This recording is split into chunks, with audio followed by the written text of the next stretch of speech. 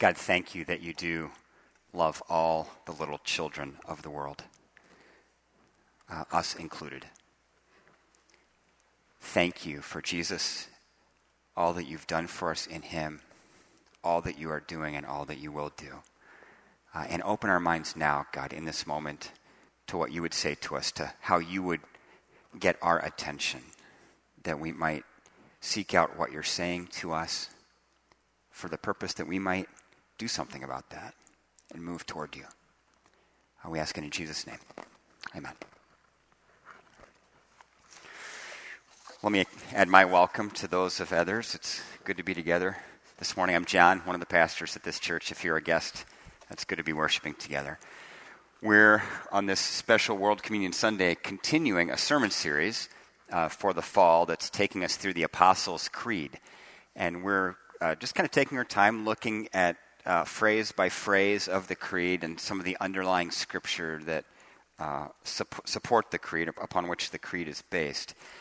And it's really, in my mind, pretty important stuff, because in some ways the Creed functions as a summary of the Christian faith. And I know I've showed these pictures. If you've been here every time, you might be getting tired of these, but it's a helpful image for me. If the Bible is this, the map with every last detail, then the Apostles' Creed is this, a map with just the major roads. Right? It's the well-worn paths of the Christian faith. And, sometimes you need the map with every last detail. Sometimes you just need the pocket map with the major roads. And that's kind of what the Apostles' Creed is. It's that pocket map. And there are some big movements in the Apostles' Creed. It starts with God the Father and then moves to God the Son, Jesus.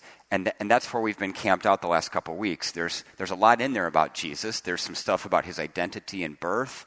And then last week we talked about the death and resurrection of Jesus.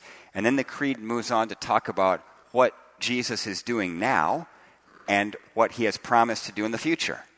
So it's this kind of present and future role of Christ. So that's where we're headed today. This is the actual phrase in the Creed. He, meaning Jesus, ascended into heaven and is seated at the right hand of the Father. He will come again to judge the living and the dead. And like I mentioned, the Creed is based on Scripture. So let's look together at one of the passages upon which this phrase of the Creed was based. It's from Ephesians chapter 1, verses 18 through 23. So let me read this for you. I pray that the eyes of your heart may be enlightened, in order that you may know the hope to which he has called you, the riches of his glorious inheritance in his holy people, and his incomparably great power for us who believe. That power is the same as the mighty strength he exerted when he raised Christ from the dead and seated him at his right hand in the heavenly realms, far above all rule and authority, power and dominion, and every name that is invoked, not only in the present age, but also in the one to come. And God placed all things under his feet and appointed him to be head over everything for the church, which is his body, the fullness of him who fills everything in every way. Indeed, friends, this is the word of the Lord. Thanks be to God. So it's present and future, but we had a little past tense in there yet, if you caught that. He ascended into heaven.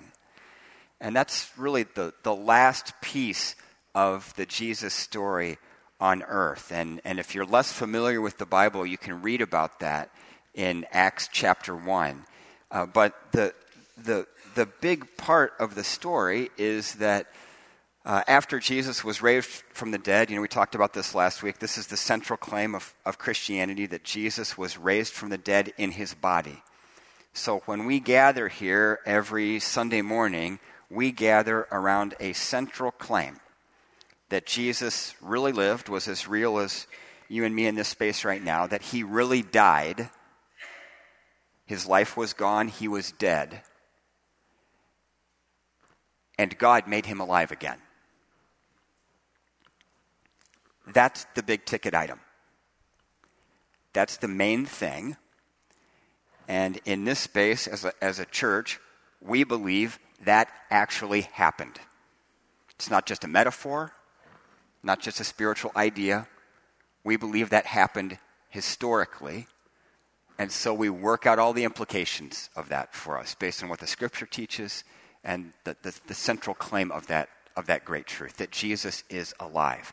So, says the Bible, after Jesus was raised from the dead, he was dead but made alive again by God, it goes on to say what happened. He actually appeared to people over a period of 40 days. And says those passages in Acts, he appeared to the apostles and to many others and gave convincing proofs that he was alive, actually alive again from the dead. Because if they were anything like us, they needed convincing proofs, because this doesn't happen. Dead people don't come back to life.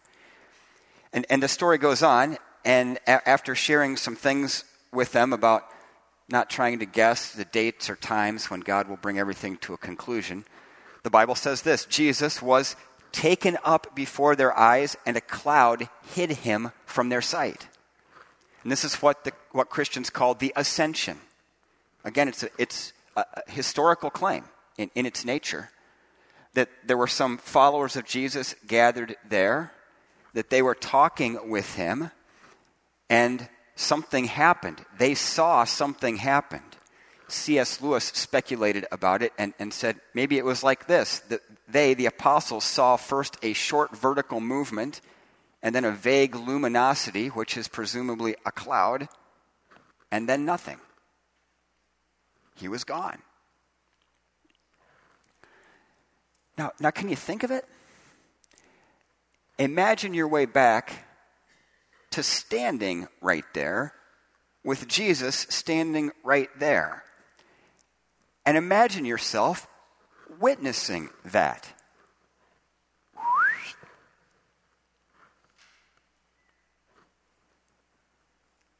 I mean, they didn't just believe he was alive.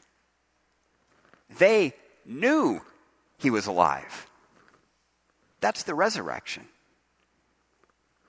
They didn't just know that he lived for a little bit. They saw him leave very much alive. See, when you move from assenting to religious ideas to knowing Jesus is alive, everything changes. This is the distinction between the claims of Christian faith and really every other religion and spiritual idea everywhere. That something has happened historically. He was raised from the dead. He ascended to heaven. And he is alive right now. And still doing stuff. Which is the point of the rest of the message. What is Jesus doing now? So he ascended to heaven. And here's where we switch from past tense to present tense. And is seated at the right hand of the Father. I mean, this is what the Bible says Jesus is doing now. In old translations, right, he sitteth at the right hand of the Father. Sitteth-ing doesn't sound very hard, does it? So what exactly is Jesus doing now? What does it mean to be at someone's right hand? You know, in the ancient world, if you know the Bible a little more, the apostles got into a little tussle about who was going to be on Jesus' right hand and who was going to be on his left hand, and they were all vying for this because it was understood that the right hand was the place to be. So when Jesus is at God's right hand, what does that actually mean as to what he's doing now, where he is, the position he occupies? It was in the passage we read this morning. When God raised Christ from the dead and seated him at his right hand in the heavenly realms, far above all rule and authority, power and dominion, and every name that can be invoked, not only in the present age, but also the one to come. And God placed all things under his feet and appointed him to be head over everything for the church, which is his body. So God's right hand is a place of authority. And that is what Jesus is doing now. He is ruling in authority. He has ultimate authority. God gave that to him. And Jesus exercised this at that first Pentecost long ago. The scripture says this, Acts 2:33. Exalted to God's right hand, Jesus has received from the Father the promised Holy Spirit. and has poured out what you now see and hear. That was the work of Jesus. He did that. By his authority, he did that. So God's right hand is the place of authority. God's right hand is the place of honor. Again, the apostles were fighting over who gets to sit there, right? I want to be there. Come on. God's right hand is the place of honor. God's right hand is the place of influence and intercession. Look at what the Bible says about what Jesus is doing now. Who then can condemn? No one. Christ Jesus, who died, more than that, who was raised to life, is at the right hand of God and is also interceding for us. Amazing. Right? Jesus continues to act on our behalf right now, says the Bible. He's praying for us, using this place of influence to intercede for us. I mean, he gave himself on the cross for us in the past, and he continues to work on our behalf in the present, right now. Has that captured your imagination? That we're not just clinging to something distantly historical like 2,000 years ago. The heart of real Christianity says that Jesus acts on our behalf now. That's how deep God's love is for us. And it continues to be expressed. Jesus interacting with the Father on our behalf now. And finally, God's right hand is the place of focus. I love this from Colossians. Since then you have been raised with Christ, set your hearts on things above where Christ is seated at the right hand of God. Right? The place of authority. And the place of intercession where Jesus is acting on our behalf. And in a way, in a small way, we've already been raised with Christ. Not in a final sense, but in the idea that Jesus has brought the kingdom to where we are now. We're to focus where Jesus is now, at the right hand of the Father. To set our attention there, our gaze there. It's a little bit of that turn your eyes upon Jesus kind of thing. In any and every situation of life, be it very easy, be it a mountaintop kind of thing, or very difficult, the deepest valley kind of thing. We're invited to set our hearts on things above, to choose to look that way and focus that direction. Right? This is where Jesus is now. So what's Jesus doing in the present? You know, he's ruling with authority, continuing to bless the church, praying for us and for the world, still working on our behalf and for our salvation. That's a thing. So that's the present. He ascended into heaven, end of the past. He's seated at the right hand of God the Father, doing all of these things right now. And then the future. He will come again to judge the living and the dead.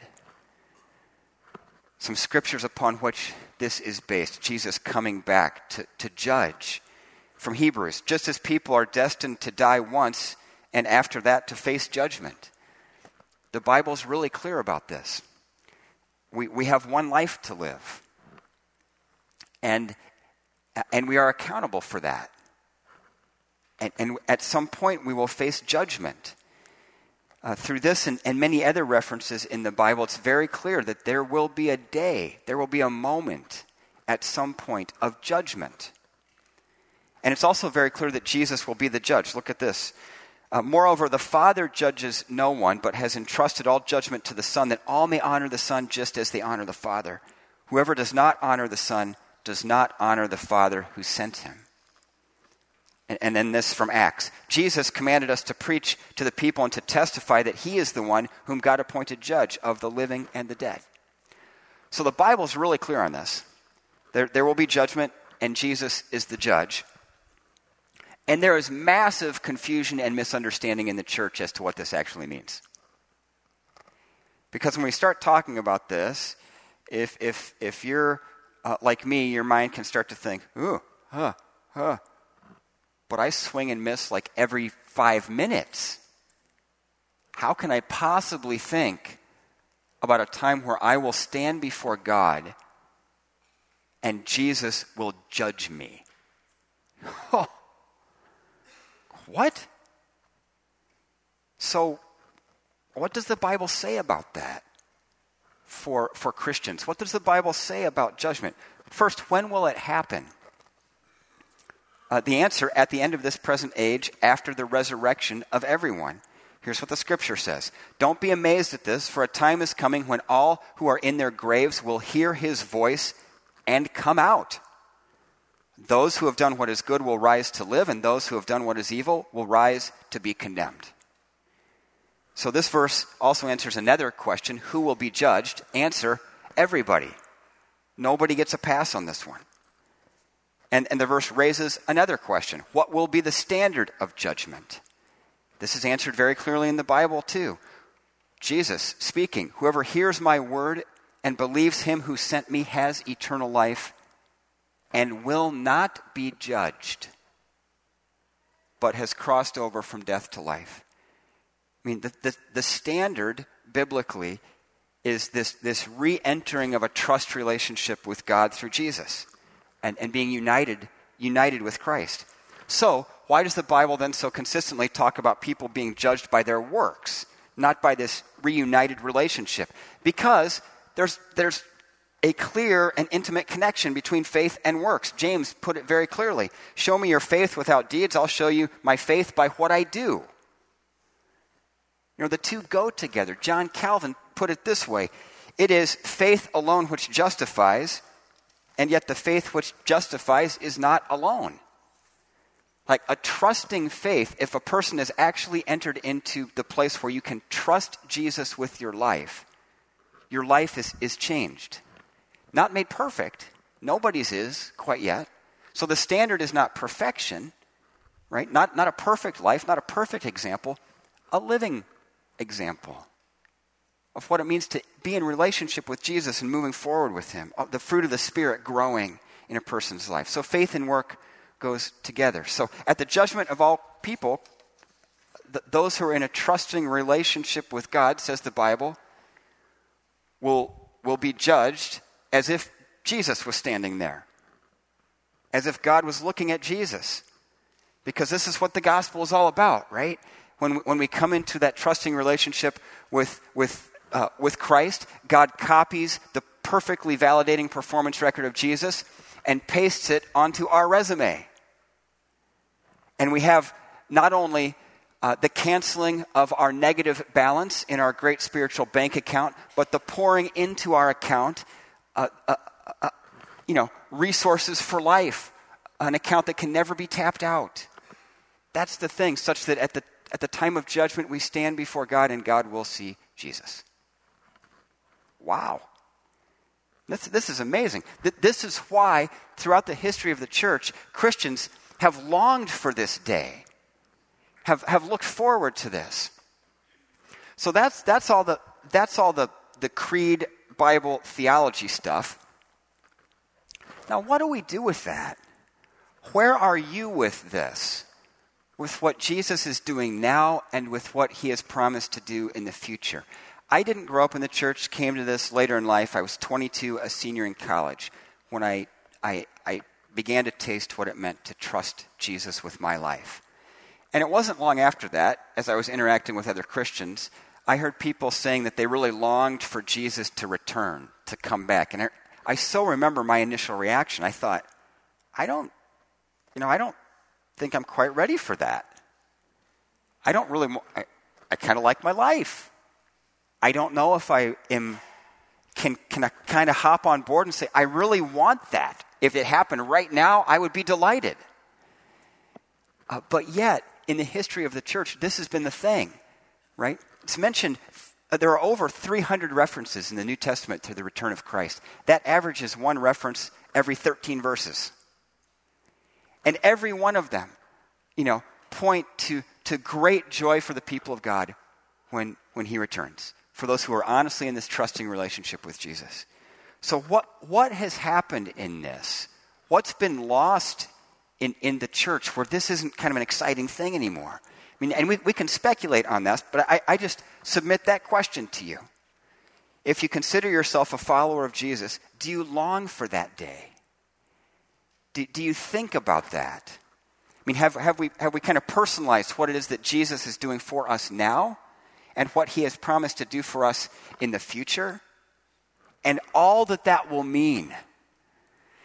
At Christian funerals, we say, somewhere along the line, toward the end, maybe in the committal part of the service, at the graveside or at the very end of the funeral of the gathered community, may they rest in peace. And the best Christian understanding of that phrase is not, may this person now rest in this nice, quiet cemetery place forever and ever. The understanding of that is, may this person rest in peace now that their struggle with sin is over. That struggle, you know the struggle if you try to follow Jesus. It's there with you all the time. And it certainly seems the older you get, the longer you walk in this thing, the more acutely aware you become of how far short you fall. That, we hope, makes us all the more reliant on what God has done for us, all the more grateful of the depth of this whole thing, all the more amazed that God would choose me and actually want me. How can that be?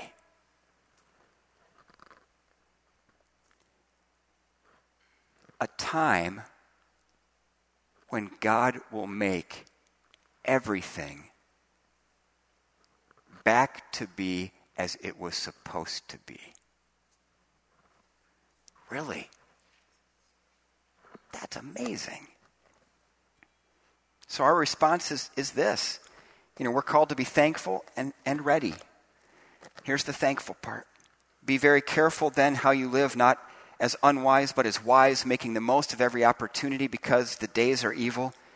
Therefore, do not be foolish, but understand what the Lord's will is. Do not get drunk on wine, which leads to debauchery. Instead, be filled with the Spirit, speaking to one another with psalms, hymns, and songs from the Spirit. Sing and make music from your heart to the Lord, always giving thanks to God the Father for everything in the name of our Lord Jesus. Thankful and ready. So you also must be ready, because the Son of Man will come at an hour when you do not expect him. I love the way author and pastor J.I. Packer put it. Budget and plan for an ordinary span of years, but in spirit be packed up and ready to leave at any time. When the Lord returns, he should find his people praying for revival and planning for world evangelism, but packed up and ready to leave nonetheless. That's it. So I wonder, how's God getting your attention in this today? What's God saying to you? What might God be asking you to do about it? With the church all around the world today, we celebrate communion together as a symbol of our unity in the gospel and our belief that Jesus ascended into heaven and is seated at the right hand of the Father. He will come again to judge the living and the dead. Even so, come, Lord Jesus. Let's pray, shall we? Lord, thank you for your goodness to us. Thank you for the teachings of the Bible, that while at some level we might experience them as difficult, we rely upon you to help us understand. God, reveal your goodness to us in the promise of a day of judgment. That promise that proves that you actually care about right and wrong. That you actually care about all of the injustices and violations that have happened in this world. And that you will set all accounts straight. God, to imagine a world without judgment would be to imagine that you don't care. And that is unimaginable. So thank you that you do love us too much to leave us to ourselves. Thank you that you've come to us in Jesus, done all of these things for us, and continue to work on our behalf now. God, help us to hear you and help us to cooperate with your work in our lives. We love you, Lord Jesus. We ask these things in your name. Amen.